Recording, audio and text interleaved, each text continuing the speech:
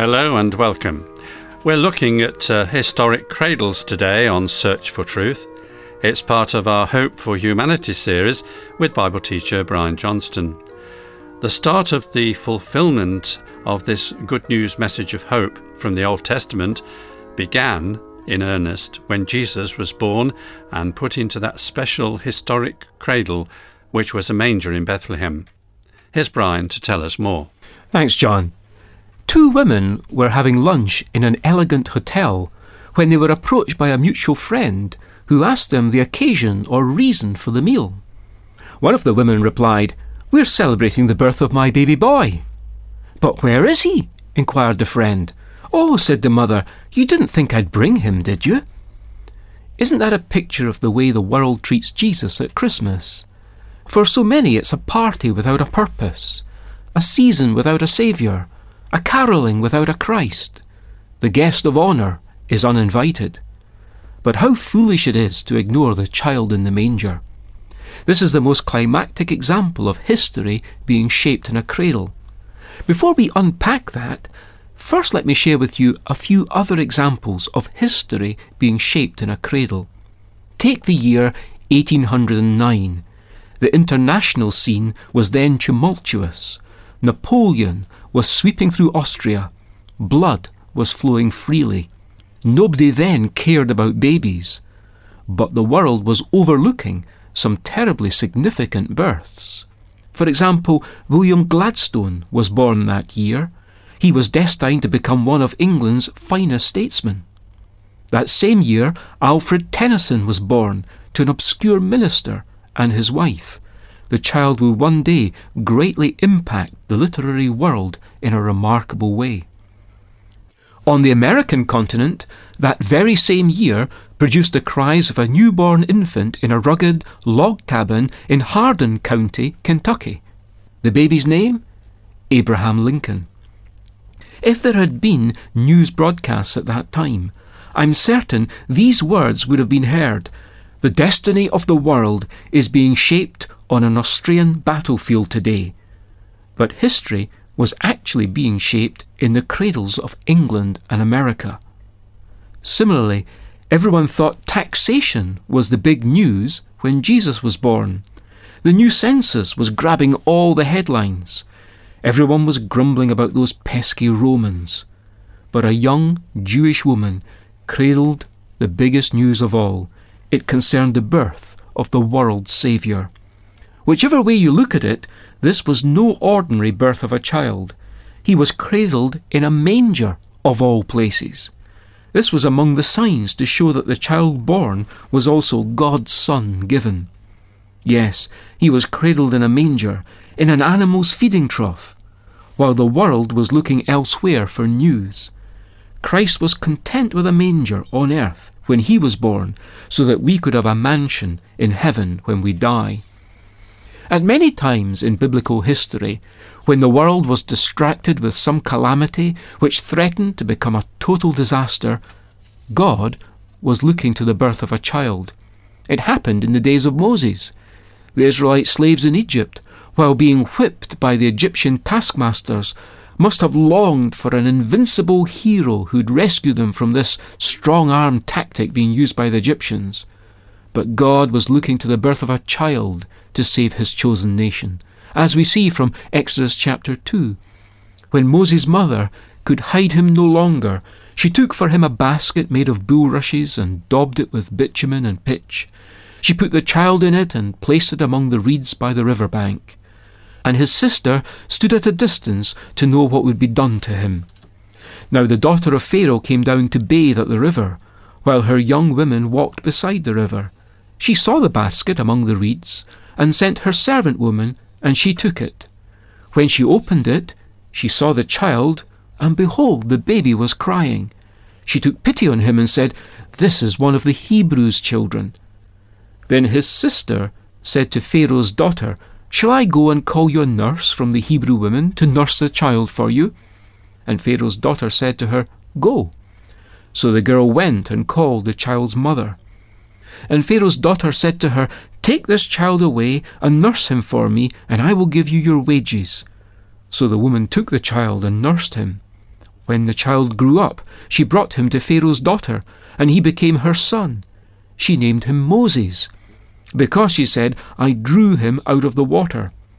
One day, when Moses had grown up, he went out to his people and looked on their burdens, and he saw an Egyptian beating a Hebrew, one of his people. He looked this way and that, and seeing no one, he struck down the Egyptian and hid him in the sand.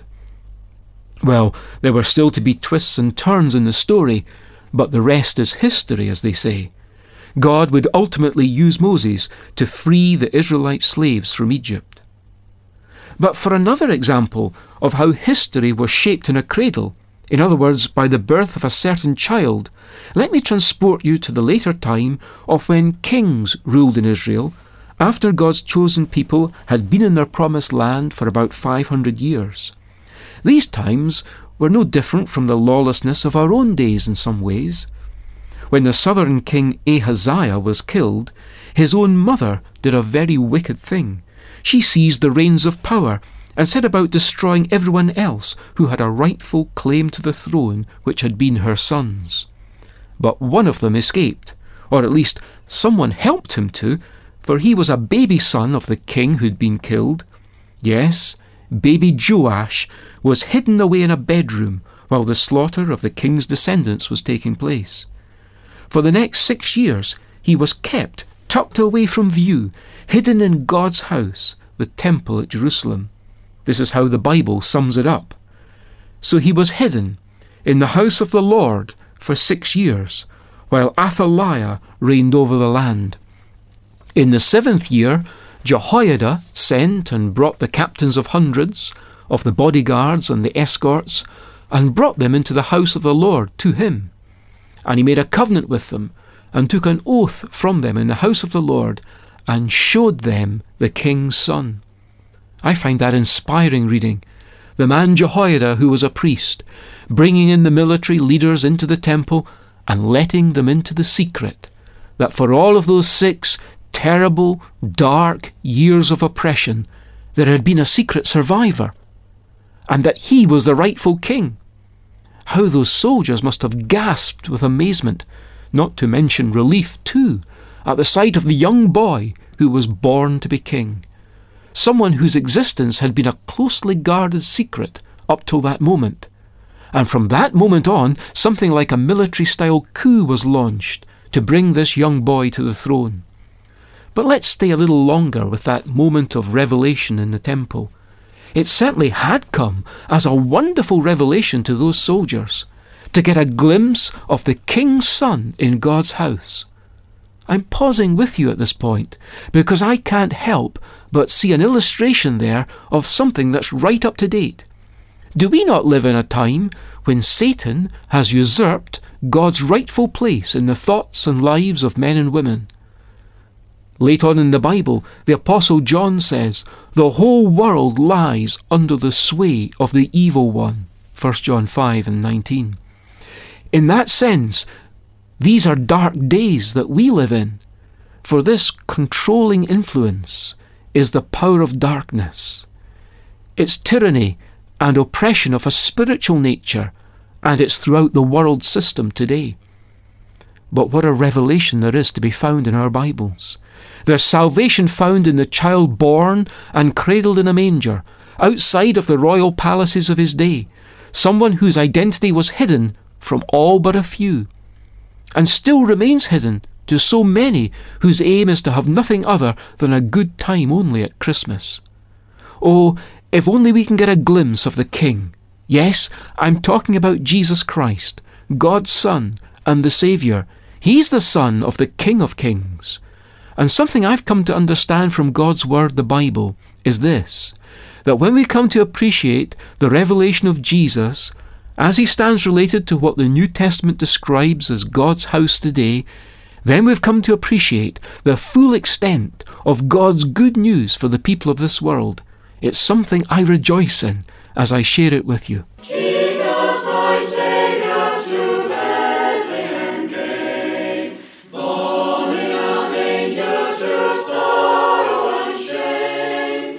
Oh, it was wonderful, blessed be his name, speaking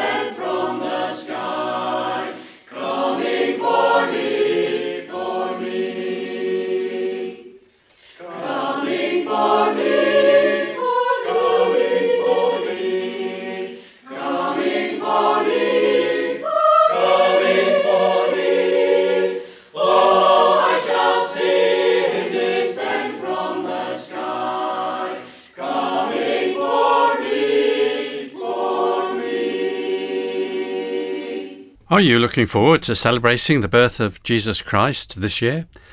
More importantly, has Jesus Christ been born in your heart to give you new birth spiritually as a child of God? I do hope so, but if you need help or have any questions, please do write in. You may find it helpful to send for the booklet of this series of talks. If you'd like to receive one, make sure to let us have your postal address and ask for the title Hope for Humanity. You can order by email or by post, and I'm about to give you the contact details, so if you've pen and paper to hand, you can make a note. Search for Truth, Hayes Press, The Barn, Flaxlands, Royal Wootton Bassett, Swindon SN4 8DY, UK. And our email address is sft@churchesofgod.info.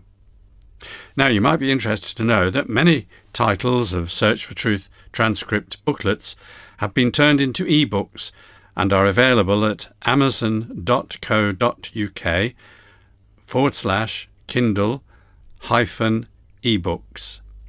And you just type Search for Truth series into the search box, and there you'll find them. It's been great to have the privilege of your company today, so many thanks. And next week, we've another Message of Hope talk, so please join us if you can. Until then, very best wishes from Bible teacher Brian, studio technician David, our singers, and me, John. So goodbye, and may God richly bless you. Seeking for